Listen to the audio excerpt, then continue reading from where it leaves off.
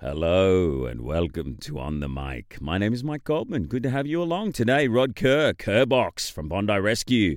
He was a top 10 surfer in the world when he was a young kid, and then he decided to become a surf lifesaver. He's done it for about 25 years, and he is the big star of Bondi Rescue. I know they're on in 150 countries, and he has got some stories about sharks, celebrities, people dying on the beach and him bringing them back to life. He is the David Hasselhoff of Bondi Rescue. He's an Australian beach icon, and his name is Kerbox, right here on the mic very shortly. Hey, a quick shout out to all the people who sponsored me for the City to Surf, which is coming up this weekend. It's the biggest fun run in Australia. It's about 15 Ks from the centre of Sydney to the Bondi Beach. And thank you very much to all those people who sponsored me, and the money goes to the Shepherd Centre, giving deaf kids a voice.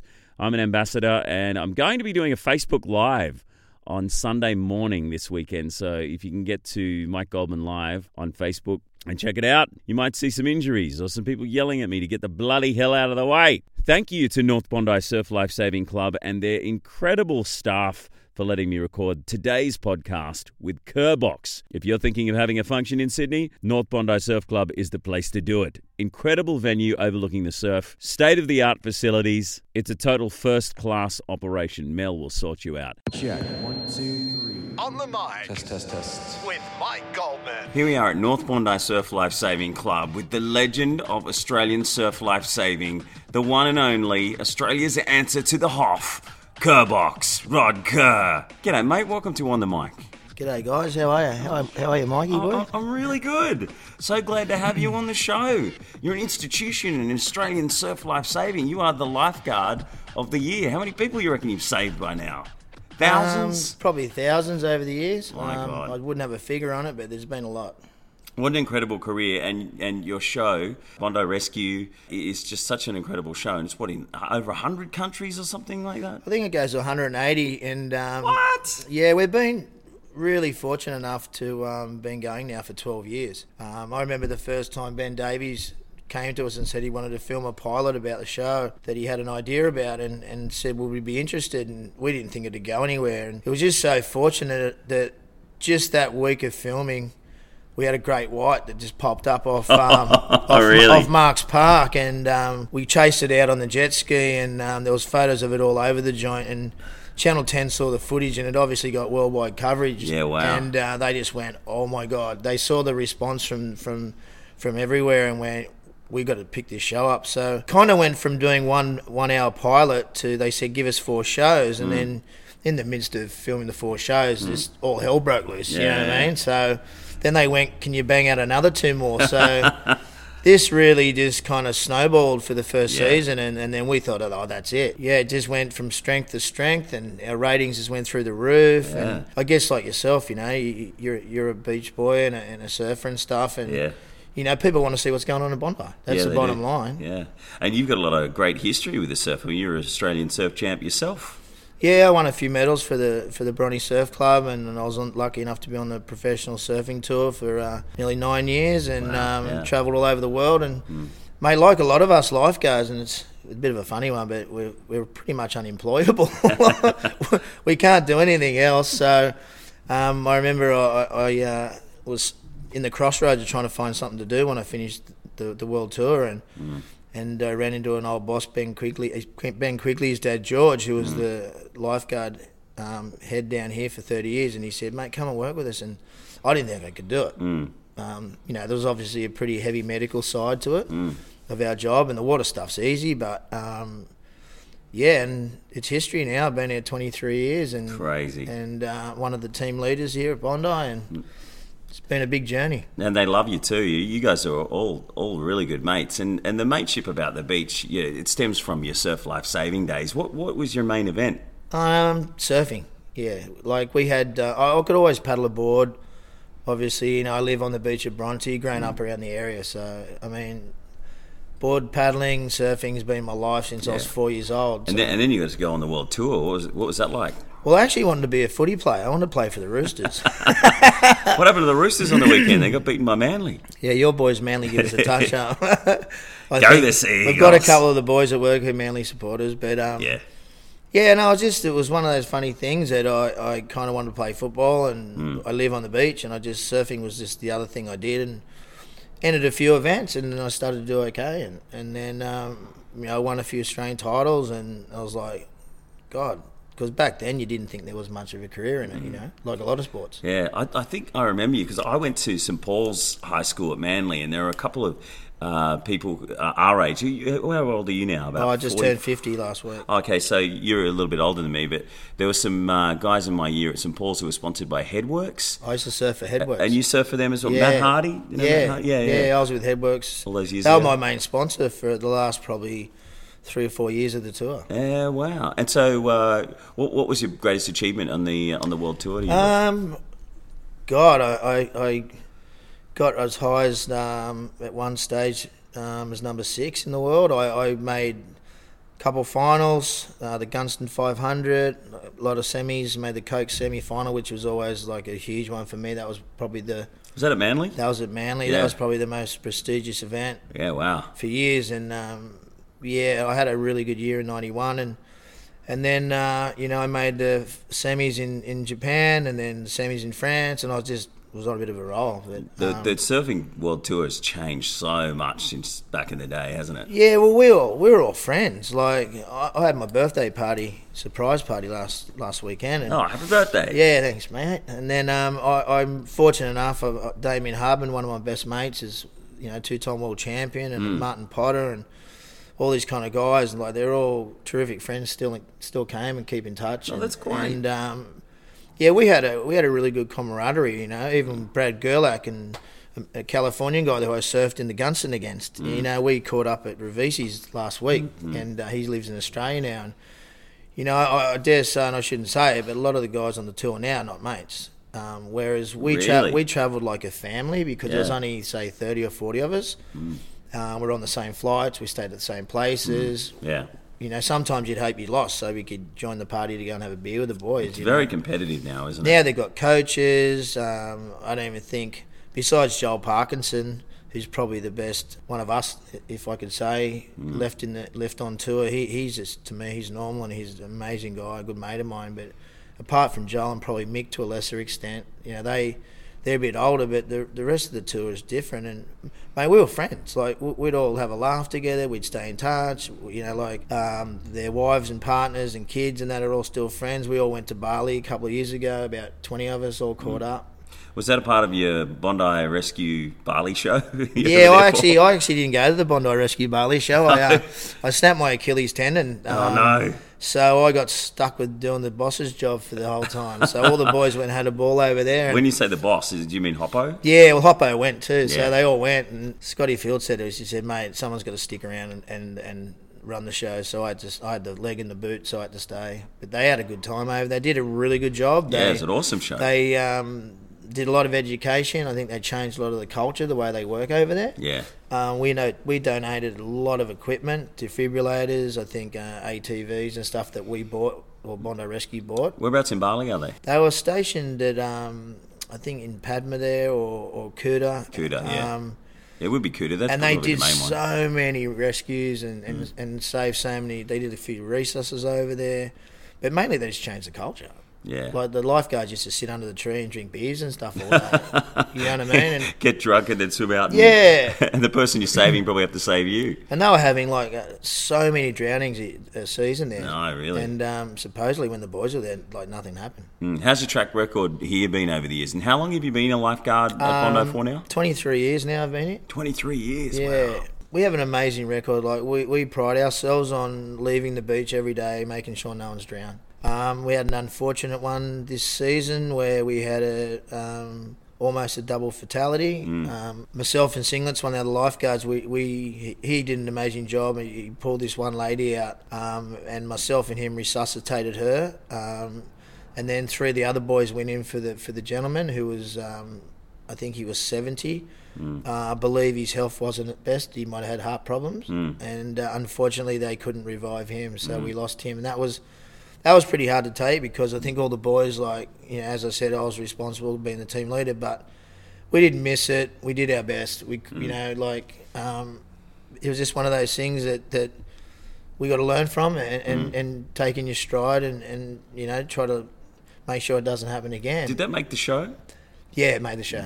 Yeah, is that something that goes a little bit further when there's a fatality at the beach? Is there like all sorts of investigations that you don't see on the show? Any behind the scenes stuff that we don't know about? Yeah, there is, because what happens is, it's kind of good in a way and bad in a way, but in a way it's good because everything's filmed. So we can watch, like we've all seen the raw footage, which is very disturbing. We've got 38 cameras running, similar to Big Brother. You know what I mean? And what happens is, it's fortunate for us that we can go back over it and look and see what happened, where we were before it, what happened during it, if we made any mistakes, what we could have done better. There's a million things go through your head, whereas no one else in the world can watch footage of themselves doing that. And I've been involved in 5 resusces on the TV show now over the 12 years. I've done more than anybody. Just that I'm probably in the wrong place at the wrong time. Yeah. You know what I mean? Yeah, well, maybe you're in the right place at the right time because you saved people. Yeah, well, with someone else, maybe they wouldn't be alive now. Well, that's nice of you to say, but the thing for us is, like, we're a big team down there and we all try our best. And the thing was, it was just that we got the lady out first. Yeah. I stayed dry. I was in 2 minds whether to go in. If I would have gone in, she was dead, because I had to go back and get the defibrillator and I had to use my head, and then so I could quickly start CPR. Like, if we were in the water, if I was in the water, I would have been spent. We had no chance. You would have lost too. We would have lost too. So, in hindsight, we're looking back, and then we've sat down with the paramedics who we train with, and we've gone over the footage and looked at what we did, and we did good. Everyone did really good. The other poor boys, they just tried their hardest to get the guy in, and they just couldn't. You've got to be so careful with all the cameras everywhere nowadays. Yeah. Like, everything is watched 110%. And, I mean, you guys are always on your game, and that's a testament to your incredible track record. But aside from, I don't want to focus on the one bad thing, but you've saved so many lives. You mentioned just then that you've saved more people than anyone. You've been involved in more rescues. So how are the people, once you've saved their life, has anyone gone, I am a multimillionaire from Germany, I'm going to give you $10 million, you saved my life? I heard a story years ago that George Quigley, my old boss, he saved some guy, and the guy came down and just handed him the car keys. No. Yeah, but to be honest with you, this lady, like, sorry about it. This lady was from Norway, or they both were from Norway, and I got in the car straight after the event that night, which was stupid, and because I had a holiday booked to the Gold Coast, and got up there, and it was a bit of a disaster up there because I just couldn't get this out of my head. Kept thinking about it. And mainly to see if she was okay, because I didn't know if she was going to be alive. Anyway, right. I get a call 4 days later, and then the boys send me a photo, and here's this lady in the tower, standing there with nothing wrong with her. Wow. She came all the way back to say thank you, and she was there with singlets who actually dragged her out of the water. Yeah. I just didn't know what to do. I just looked at the photo and just kind of my legs went to jelly because she looked like nothing was wrong. She had some sore ribs. Obviously, we were breaking her ribs, but she had no brain damage. There was no water in her lungs. She was as healthy as 4 days later. And, that's a good story where someone comes back. Like, a lot of the time, you've been around the beach, people. Hey, I've only saved one person when I was in Freshie Surf Club years ago. I was sitting up in the surf club, and I think it was Dave Donnelly was the club captain back then. And we brought in the flags, and the sun was coming down. It was starting to get dark. And I was just sitting there talking to him about I think it was the Australian Championships were coming up, because I was a beach sprinter. Australian champion beach sprinter, actually. Just thought I'd throw that in.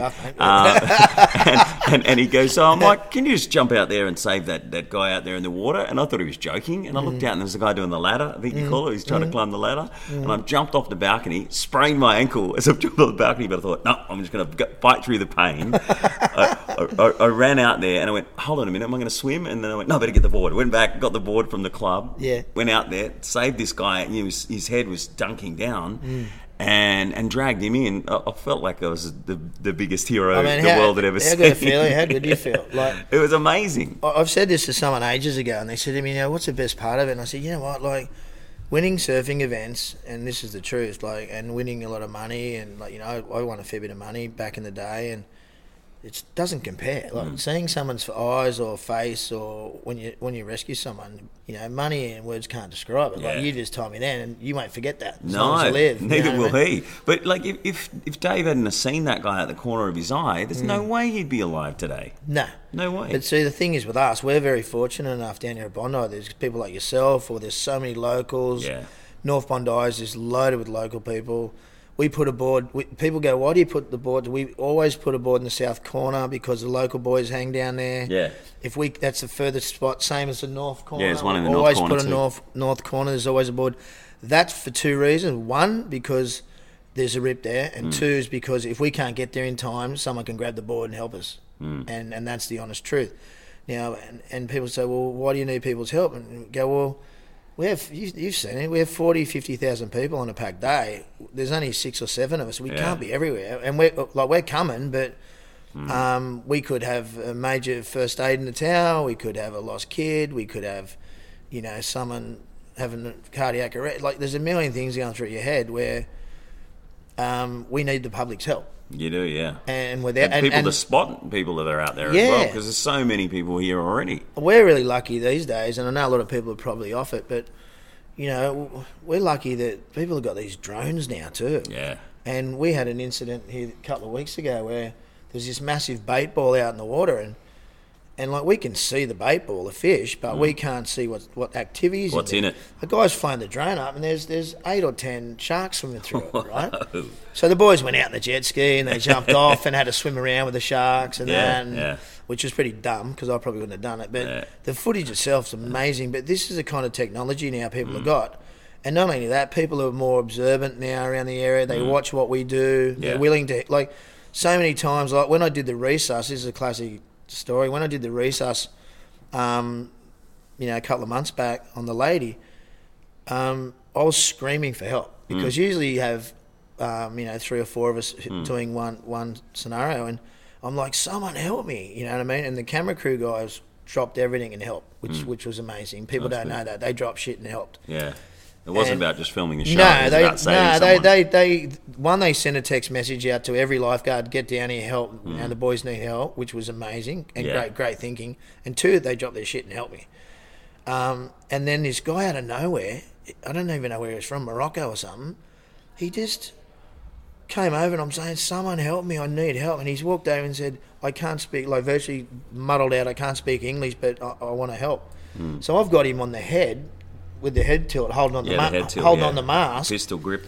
He's got the mask on and got the pistol grip, as you said, and I'm doing CPR, going, who is this guy? And he's stuck in there the whole time we did the resus. Wow! And without his help, I tell you, we would have been up against it. Crazy. So does that mean you need more people in summer here, and why don't the council put on more staff? Yeah, we are.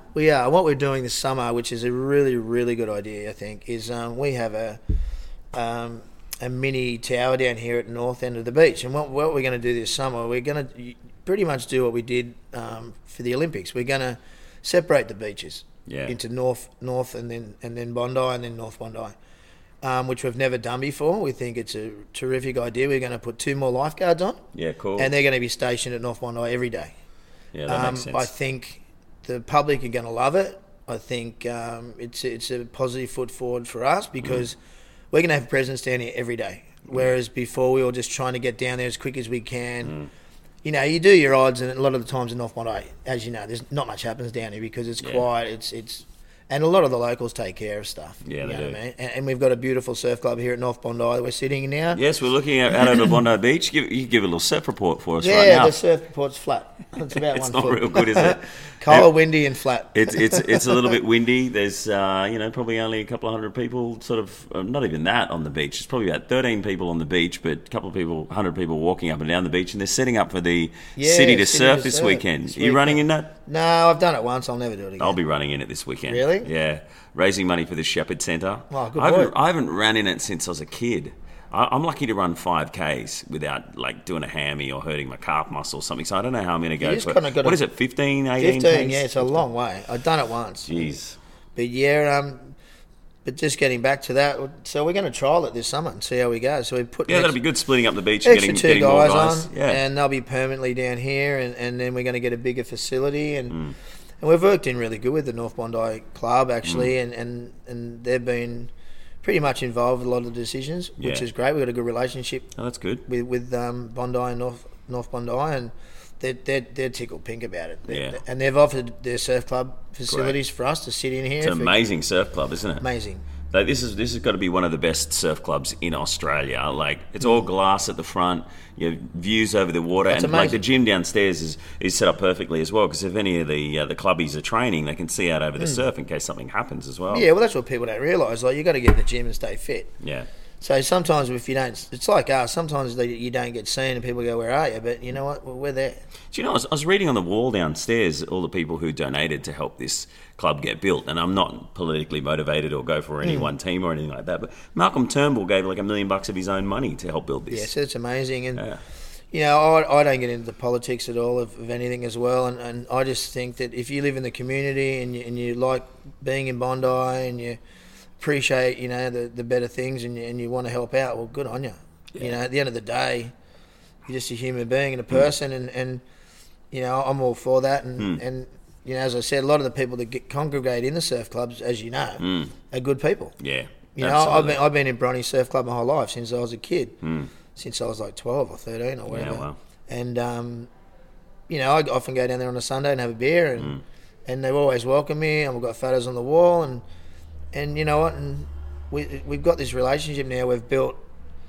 You know, it's gotten stronger every year, and that goes well. I can't speak for every lifeguard service, but I know down here we try really hard. Yeah, they're all good mates. It's an institution in a great part of Australia. Hey, you were talking about sharks before, and the bait balls and everything like that. Is that what's that white buoy out the back there, or buoy, as David Hasselhoff would say? Is that a shark repeller? Or that's it's like a you've got to click onto an app, right?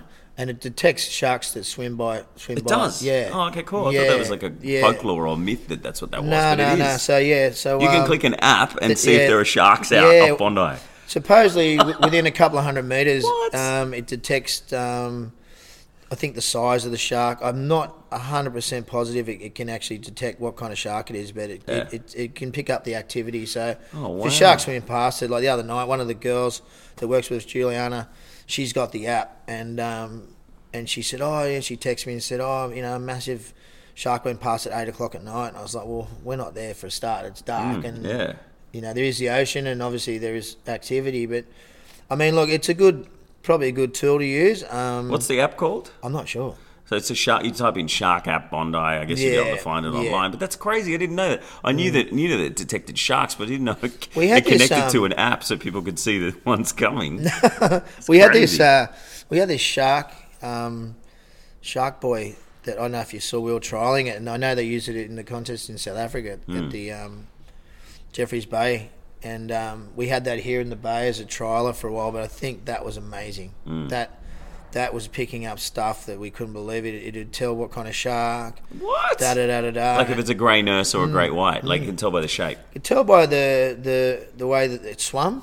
Wow. Yeah, the size of it. Obviously, the bigger it obviously is more subjective to be a white or something like that. But it was amazing. And I remember Hoppo got right into the whole study, and he had a lot to do with it. And I think it's going to come back. I think people feel a lot more safer knowing that there's something there. As I said, mate, the drones these days that people are flying around are just so helpful to us. Like we're actually looking into it at the moment, whether we can take one on board as well. I think we should, because I think, you know, so many times that we're sitting there and, you know, like you get... Is that a dolphin or a shark out there? Yeah. You know, if you can send a drone to check it out. We got this seal that drives us insane. And it's here every day, and I mean, I don't know why it wouldn't be. It gets a feed. It terrorises everybody, because as soon as you see it, you jump out of your seat, and it's like huge, and it's big and streamlined and black, and you just see it swimming through this school of fish, and you go shark, and but with the drone, you'd be able to tell, and we could stick it up, you know, a few times a day and just do a flyby around the whole area or whatever, or when there's swimming events or. You know, and it'd save the helicopter and stuff, because they assist us a lot too, the Westpac, and even I think it was last year, the police were coming over, and I remember they were flying over it was actually on the TV show, and they flew over the kids' pool, and the beach was packed, and I sent him do a big U-turn, and I went, something's up here, and next minute, phone rings, boys, we've got one right underneath us, and we went out there, and it was just a good 8-foot bull shark. It was on the TV show, and it was just swimming around the outside of the bait ball, having a feed, and had a full belly. And to be honest with you, there was people swimming everywhere. Yeah. And it didn't even bother them. There's a lot of them out there. Have there been shark attacks in Bondi over the years? There was one, I know, maybe a few years back now, when the guy, it was at 8 o'clock at night, and the guy lost his arm or his hand. And Great white? yeah, they said it was a juvenile white. But the thing was, I mean, I worked that day. We hadn't had rain for a week. For a month. And what happened was it'd been raining and the water stunk of fish because, all the gutters start to run and all the stuff starts filtering into the water. So all of a sudden the whole cycle started. Then the fish are feeding because there was no food for them. And, it was 8 o'clock at night and he was out surfing on dusk, and, it was just really unfortunate that Shark made a mistake. Made a mistake. Yeah, he was surfing and it just got him on a bad part of his forearm, and I guess they just had to take his hand because it was just he lost all movement in it. So yeah, that's sad. But he's still around. I see him all the time, and we actually became good friends with the diver who got attacked the day before, or even the same day, who got attacked in Sydney Harbour. He comes and visits all the time. And he's still not angry about it because they knew that there was a bit of activity that day, and he was one who put his hand up to go down. And are there more sharks now than there were? Since we're all saving the sharks? You know what? Since I've been growing up, I've never seen so much fish activity in the bay. Like we get bait balls here nearly every day. Yeah. They come in here to hide, obviously, from getting attacked or getting eaten. And every day we see them, and I can't remember in the life of me. And you know what else I can't remember, and you might be able to, I don't know, is all the whale activity. Yeah, a lot more whales. I think the water's a lot clearer than when I was a kid as well. I remember even around Manly where the ferries come in, you couldn't see the bottom from all the sewage. And then I think back in the late 80s, early 90s, they put the deep ocean sewage refinery in, and they've done a lot more technological advances to make the water clearer and better, and it's definitely way better than what it used to be. There's fish everywhere. I mean, I paddle in the harbour a lot. I stand up paddling in the harbour, and it's so clear, and I go over to Little Manly a little bit, though, a lot of the time, and it's beautiful paddling around there, but I have seen a couple of sharks, but look, it's the ocean, they're there. I mean, people are so naive to think that they're not there, and the amount of people and surfers we have every day, here, Manly, Maroubra, wherever, like up and down the coast, mate, like we're pretty lucky that we don't have too many more attacks. Yeah, really, exactly. But it's a pretty good track record that you've had here to only have a couple of attacks in so long. Tell us about all the celebs that come here over the years. Like you've had the Hoff has been here. Hoff was Paris cool. Hilton. Hoff was really cool. Like I was actually blown away. Like he came down to do a promo or something, and then he was like, "Mate, where are the paid professional guys?" And next minute he was Hoppo had him in the in the buggy, and he was up in the tower, and we chucked him his shirt, and he was like, "Hey, you guys," and we were just like, "What?" And then next minute and then we said, "Do you want to go for riding a jet ski?" And he was like, "Let's go." And like we probably shouldn't have done it, but we're just give him a clean swipe. Said, "Here, go for it." So we had him out on the jet ski and blah blah blah. He actually keeps in touch. You wouldn't believe it with the boys. Yeah, he calls up all the time when he's in town. He gives us a call. A couple of the boys went on a cruise ship with him. It was his cruise ship, and Jesse and Jeffro went, and they were the pool lifeguards, and they went on the boat, and it was off requested a couple of the Bondi Rescue guys to go on the boat. What? Yeah, and all they did was just look after the pool. It was like a big dance thing that went for 3 days in Singapore, and he's become a good mate of ours, and. Yeah, obviously we had Zac Efron here a couple of weeks back, and mate, what a legend he was. Yeah, Zac's pretty cool. Mate, I was blown away because I went to the movie premiere a couple of nights earlier, the Baywatch. Baywatch, and cool. then he came down with the big hoo-ha at Bondi, and there was just cameras and shit everywhere, and I wasn't here that day. And I was like, oh, poor bloke. It was just people everywhere hammering him and Alexandria. And I was just like, oh, okay, fair enough. And then anyway, the next day, Hoppo, one of my best mates and my boss, he said to me, "Mate, can you come down the beach tomorrow? I need you to do something." And I was like, "Yeah, what's up?" He goes, "I can't really tell you, but just be down there at 10 o'clock. And he had a bit of a smile on his face. And I said, all right, something's going on here. Because Hoppo always likes to leave things last to me, and because he knows I'll say no.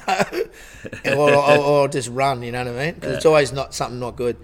So I got down here, and then Amanda Keller was here, and I watched the Living Room a lot. I love that show. I'm friends with Baz and Baz Dubois and Brownie and that. And anyway, Amanda's there, and she said, hey, Kerbox, what are you doing? I said, oh, what are you doing? She said, oh, thanks for coming down. And I go, righto, what's going on? She said, oh, you don't know? And I said, no, I don't know. She said, oh, okay, you better come down. We better fill you in. So anyway, she said, oh, Zac Efron and they're coming back. And I went, they were here like a couple of days ago. And she said, no, we want to do an interview for our TV show. She said, we want you and Hoppo to be here, and we're going to interview them, and we want to take a bit of the piss out of them and say, like, these are real lifeguards, da-da-da-da-da.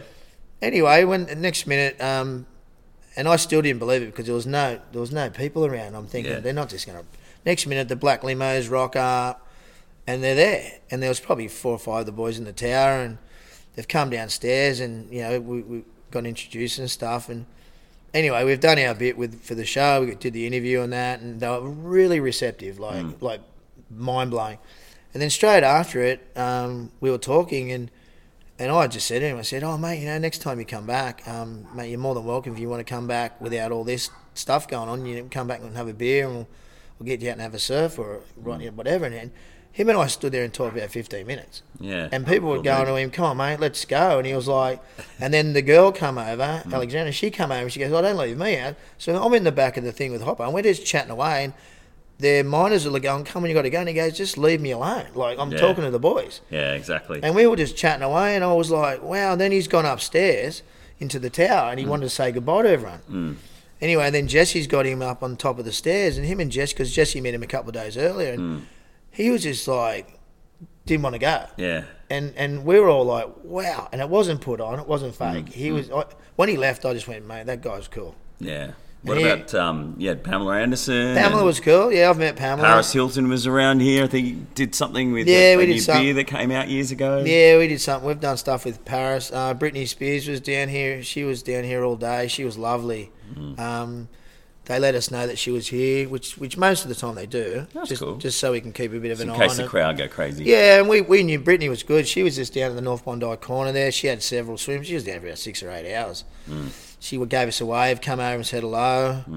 I think they feel more comfortable when they know we know they're here too, so we can look after them. She was awesome. And then soon as one guy turned up and tried to get a shot of her, and then the whole mobbed her, and we had to get her out of there. So the paparazzi showed up. But people knew she was there, and everyone kind of like left her. The locals left her. Yeah. And that's one good thing about Bondi. As you know, like people around here, there's so many heads around here. People don't care. People don't care about us guys doing the TV. At first, they used to care about us doing a show. Now they don't give a shit. Yeah.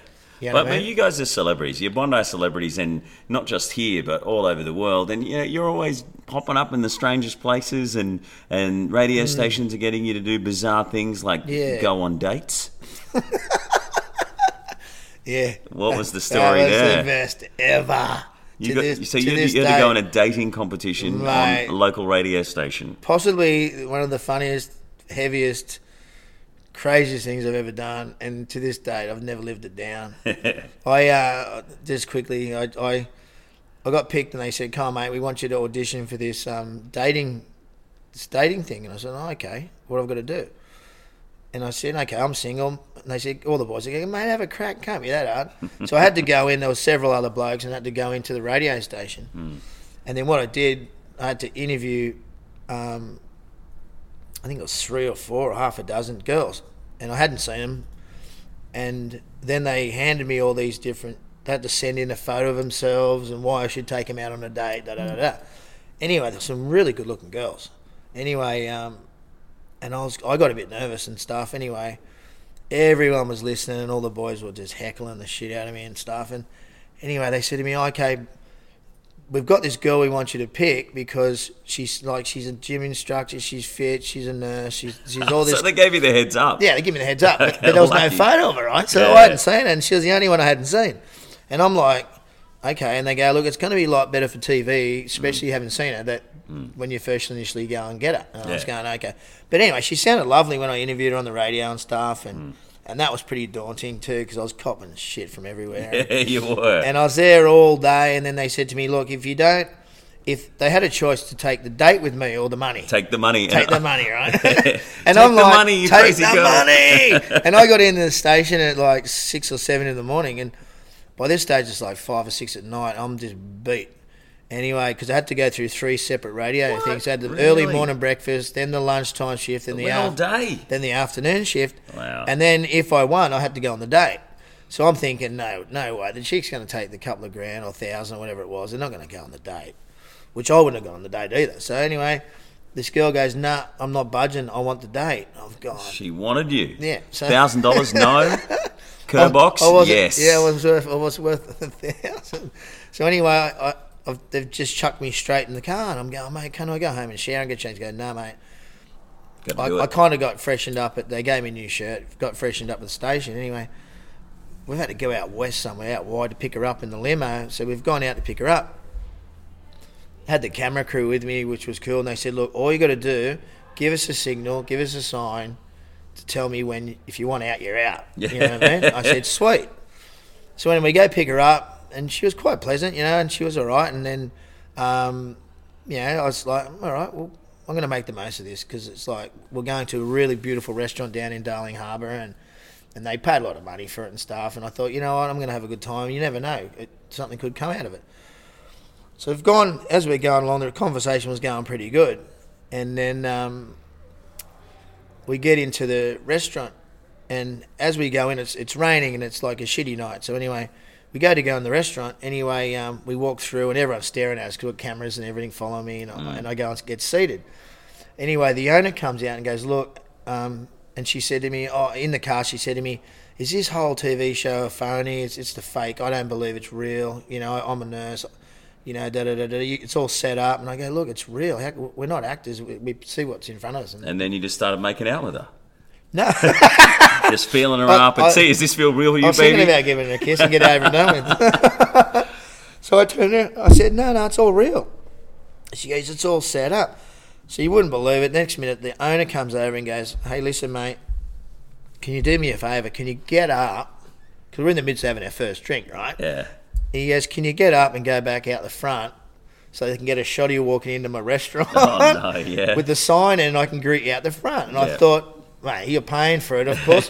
She goes, oh, not a setup, eh? We're doing it again. This is not a setup. And I just went, oh, relax. Like, seriously. Oh, okay, mate. Your first fight. Yeah, first fight. So this is where it all started. Then I turned around and I said, all right, sweet.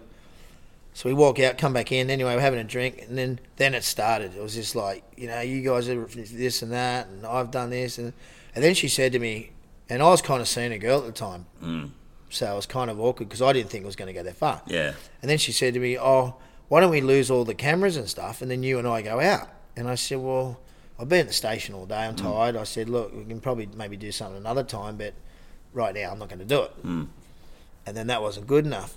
Anyway, really, when we've ordered the dinner, she ordered just this meal, and then when she realised she could have whatever she wanted, she changed it to get the lobster. You know what I mean? So all this stuff started adding up, and I'm going... She's thinking, should have taken the money. Yeah, and then I'm going, you know what? She's taking the money. And I'm just going, this has gone from worse to worse. And then she started again on how it's fake and how this and that. Oh, no. So anyway, I turned around, I went, I'm out of here. And I'm giving the get me out sign to the producers. And they're laughing, shaking their head, going, this is getting too good, mate. Bad luck. So anyway, I go to the toilet, and I thought, how can I get out of here? You just left. You backdoored it. You smoked. No, I tried to get out, right? So I go to the toilet, and I'm trying to climb out the back of the window, right? Really? Anyway, you climbed out the toilet window? I was trying to get out the toilet window, and then and then one of the maitre d's see me and goes, mate, what the hell are you doing? And I said, I'm trying to pin it, right? I'm giving the pull the pin sign, they're not listening to me. And he goes, the funniest shit I've ever seen. I went, mate, help me, will you? Get me out of here. And he goes, mate, you can't. He goes, look, I'll go back and tell him and just say you got to go. So I've gone back anyway. I said to the girl, look, I've got to go. I'm tired. I've got to leave. And she goes, then she started on me, you're just an ass, this and that, and started ripping in. Wow. And I was sweet with that because I just wanted to go home. Yeah, who cares? Have a fight. Get out of there. So me and the producer were laughing. Then he goes, "Mate, I'm so sorry." I said, "Mate, get me out." So then they had two separate limos. One for her to go out wide, one for me to go home. So I've jumped in and got quick. Pin it. Get me out. And they turned around and said, "You can't. You got to give her a kiss goodbye." Oh, what? And I've had, you're kidding me. So I've had to jump out. Next minute, I've gone over to give her the kiss goodbye, and I went to give her a peck, and she's tried to kiss me, and I've backed off, and she's just unloaded, and then I think I said something like, Well, she tried to kiss you properly, like full tongue and everything. And then they said to me, "Oh, so what's the story with her?" And I said, "Oh, she'll make some other guy happy one day." Or something. So anyway, they put this all on the telly, and the next day on Bondi Rescue. Yeah, the whole thing went Wow. on TV. But that was the censored version. But they wanted us. The deal was we had to go back into the station the next day and talk about the date. And there was no way in hell I was going, so I just pulled my phone off the Didn't hook. go. I didn't go. Didn't want to be part of it. And then the boys rang me and said, "Mate, are you listening to this?" And then They put her on. She was in there on She her was own, hammering you, smoking me like they reckon it was as good as it gets. No, it's good radio. That's what it comes down to. Was that a prank? Did they? Yeah. There's a few pranks happening on Bondi Rescue with you guys. I've been hammered a few times. Why do they always hammer you? Because I like getting the boys, because we have so much pressure and so much stress along the lines with our job, and so any chance we get to have a bit of fun. What's the best prank you pulled? Um, There's always the water on the top of the door. I've seen that a few times. Oh no, I got a better one than that. I got Harry's a couple of years ago.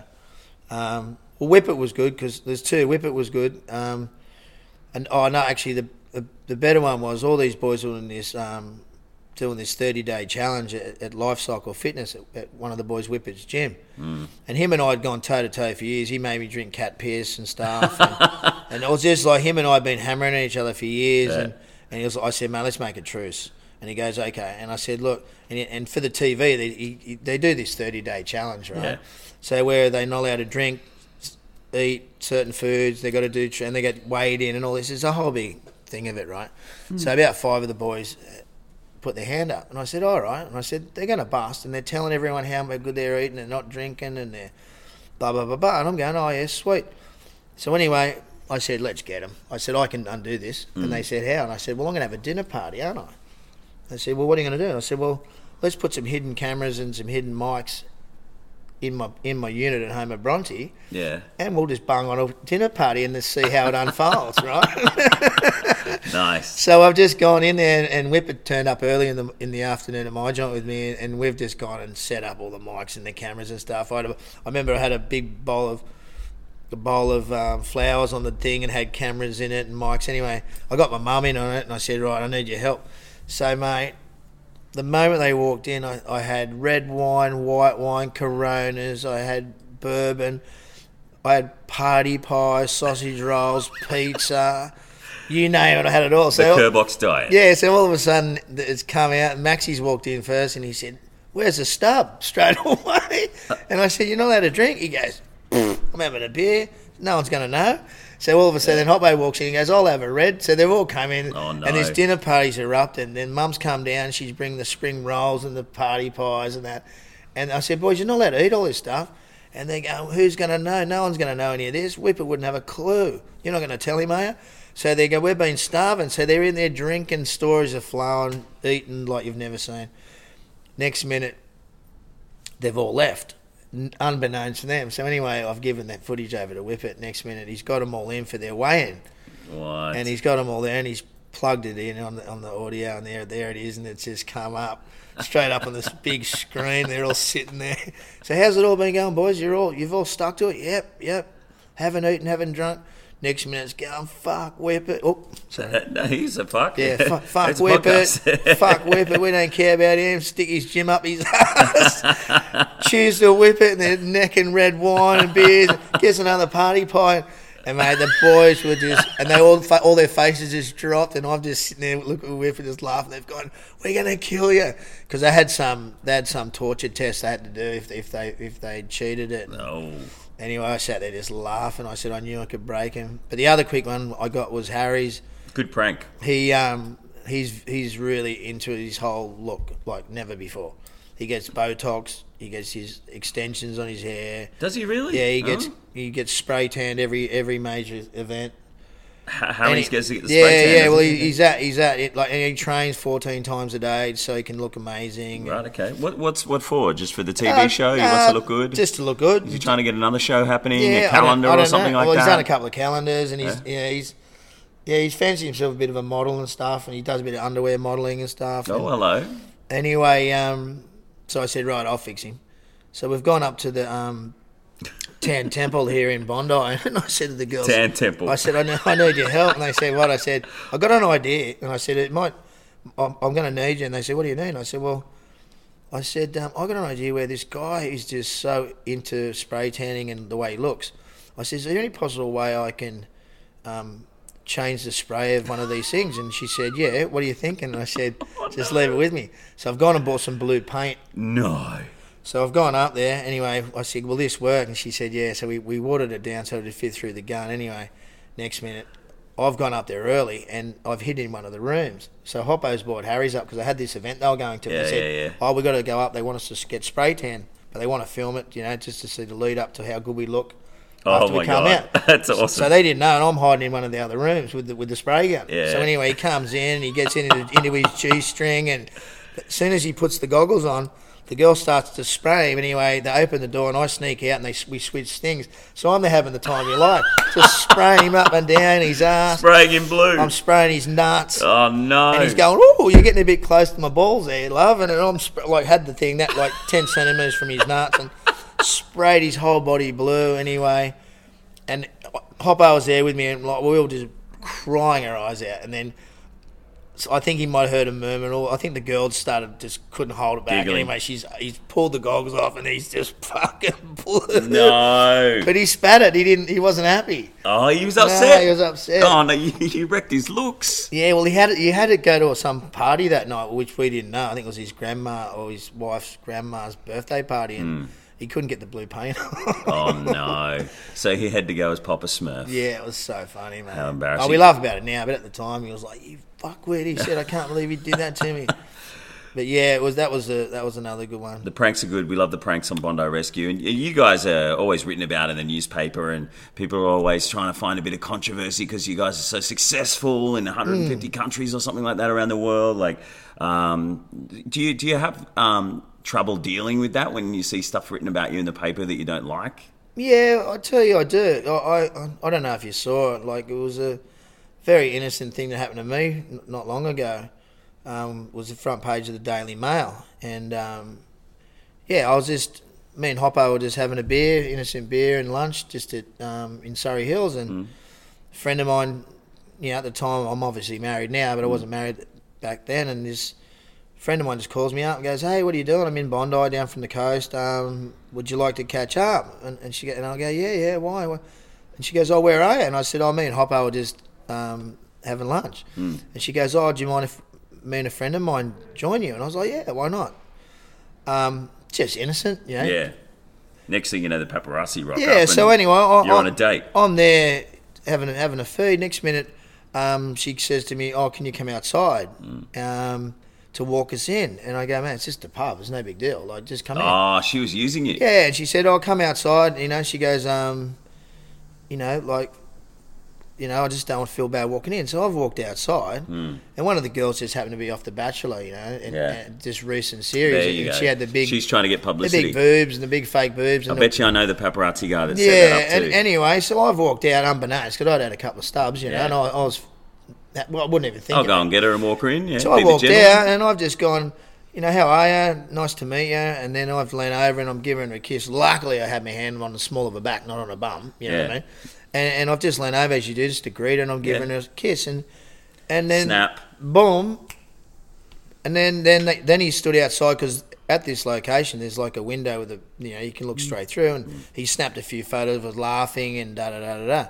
Anyway, and then... Do you know who he was? No, I don't know who he was. And then Hoppo... Then luckily I went home, and then Hoppo went back, because he's got a cafe here in Bondi, Chapter 1, and he's gone back there and with the girls, and they've gone back, and they've actually taken selfies and they've taken other photos Yeah. back at his joint. And he's laying on the lounge with about 5 girls and Oh, no. having the time of his life, you know. Shit. Luckily, I wasn't there for that. Yeah. But then, you know, all innocent. Yeah. And then next minute, mate of mine, David Gingell, he's called, him and his wife Layla have called me and said, mate, you've done it again. Oh, no. And I said, what have I done? They said, have you seen the Daily Mail? And I said, what's the Daily Mail? And they said, oh, it's like this Trashy magazine. yeah. That pays paparazzi to set up shots like that so that they can sell magazines. Yeah, and they newspapers. spoke me and he goes, oh, you're on the front page. And I went, what? What did I do? And they said, mate, we're in Surrey Hills with a couple of this big boob blonde chick. And I went, yeah, for like a couple of hours. And I went, we'll have a look. And I went,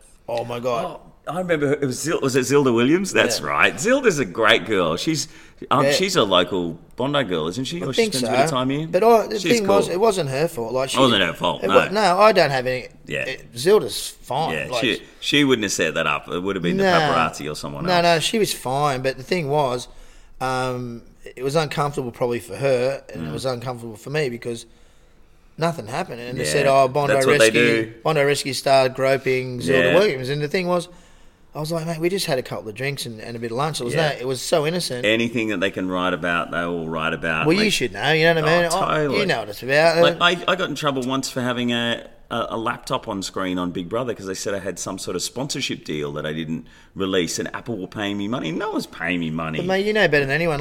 You can't stop that. So then I started getting angry, going, well. And then my wife at the moment said to me, "Oh, what happened?" Like, we laugh about it now, and I'm sure Zilda would laugh with me because of course. she's actually a really cool chick. Yeah, she's and the thing is, she didn't have anything to do with it, right? And I'd never ever have a problem with that at all, not one bit. But the thing was, I just got like people can take that stuff the wrong way, but it's out of your hands. You can't do anything about it. So I just go, you know what? And the funny thing is, and the boys will laugh at this one last weekend. It was my Hoppo and them my wife took me down to Cranides down at the Finger Wharf, and we're having lunch down there with the next Manly player that you might know, Jack Elsgood. I know Jack. Friends. Yeah, Jackie boy. I'm good mates with Jack. Yeah, Jack came down. He's one of my best mates, and they shouted me a surprise lunch, and we're having lunch, and there's this paparazzi guy on the Finger Wharf there, just with his big camera, just snapping away. We're having lunch, wow. And I'm sitting there going, "Is this guy for real?" Like it's. Like I'm eating lunch. Jack organised that. He loves the publicity. publicity. Jack probably organised He thought, how can I get in the paper? I want to be the celebrity real estate agent guy on the North Shore. I know, I'll get Kerbox down here. The ex-racing car, Rooster, Manly player. But I just went, you know what? Watch this. And then they go, what are you going to do? And I just went, watch this. So I went straight over to the bloke and went, mate, if you want to take photos of me, come and join me. And he goes, what? And I go, mate, come and join me. Put your camera down, come over and have something to eat and have a drink. And he's gone, you can't be serious. And I said, yeah, I am. And he goes, no one's ever done that. And I go, well, I don't like you taking photos of me, and I'm not going to get angry because it's my birthday. So how about you come over, I'll pull the seat up and enjoy the afternoon. And he turned around and he goes, fuck, all right. So he put his camera down and he said, well, I said, in return, show me what you got and show me where you're going to use them. Yeah. And he goes, well, you know what? Mate, you're unbelievable. And he's sitting there eating spaghetti, drinking a glass of wine. He sat there for about 2 hours with us.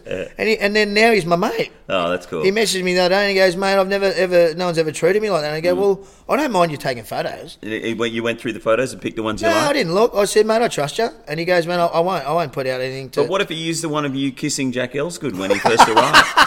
Like that could have been another Zilda Williams story right there. I think I did. Kerbox turns gay. I think I did give Jack a kiss, actually. He would have liked that. He's always up for new things. Oh yeah, no, he used to live with me, Jack. That's cool. We were a good couple, me and him. Actually, we've been friends for a long time. Yeah, he's a good bloke. We got a lot of mutual friends because I grew up on the North Shore. Well, Kerbox, thank you so much for talking to us today on the mic. We've covered so much. Your incredible history here for 24 years. 23, yeah. 23 years as a Bondi lifeguard, and Bondi Rescue is such an incredible show, and being number 6 in the world surfer and saving people's lives, which is the most important thing that you do here. And congratulations on an incredible career. Thanks, Mike. It's really nice to talk to you, mate. Saving all those people. And I've been admiring your voice for years, brother. Why, thank you. If only I was the voice of Bondi Rescue. Damn you, Osher. You never know, mate. There's always could be a gap there. He can't do too much. He's the Bachelor now. The Bachelor. Mate, he's been there too. He's a good mate of mine too. But yeah, he's He's so busy these days, you never know, he might have a spot for you. Oh, you never know. No, he's good. We love him. Love his podcast too. If you're listening to this and you enjoyed this podcast, check out Osher Gunsberg's podcast as well and subscribe to that. Make a cheeky comment on the end in the review and give us a few stars. What's next for you? Mate, we got the city to surf this weekend. I've got a couple of weeks off. I'm just going to try to make the most of it, and it's a bit of downtime for us, and then gearing up, seeing if we're going to film another series, and that's always pretty full on for about 3 or 4 months. And yeah, mate, I'm trying to sneak in a bit of a break at the moment, so hopefully get some surfing happening. Get some surfing, yeah. I might go up the coast and bit of downtime. Hunt down some big waves. Get some waves, yeah, that'd be good. Thanks, Kerbox. Thanks, Mikey. Always Legend. A pleasure, brother. Awesome. You've been listening to On the Mic with Mike Goldman. Subscribe, download and review at iTunes, Audio Boom, Stitcher or your favourite podcasting app. For more, like us on Facebook and follow us on Twitter. This has been another quality podcast production from Bytes.com.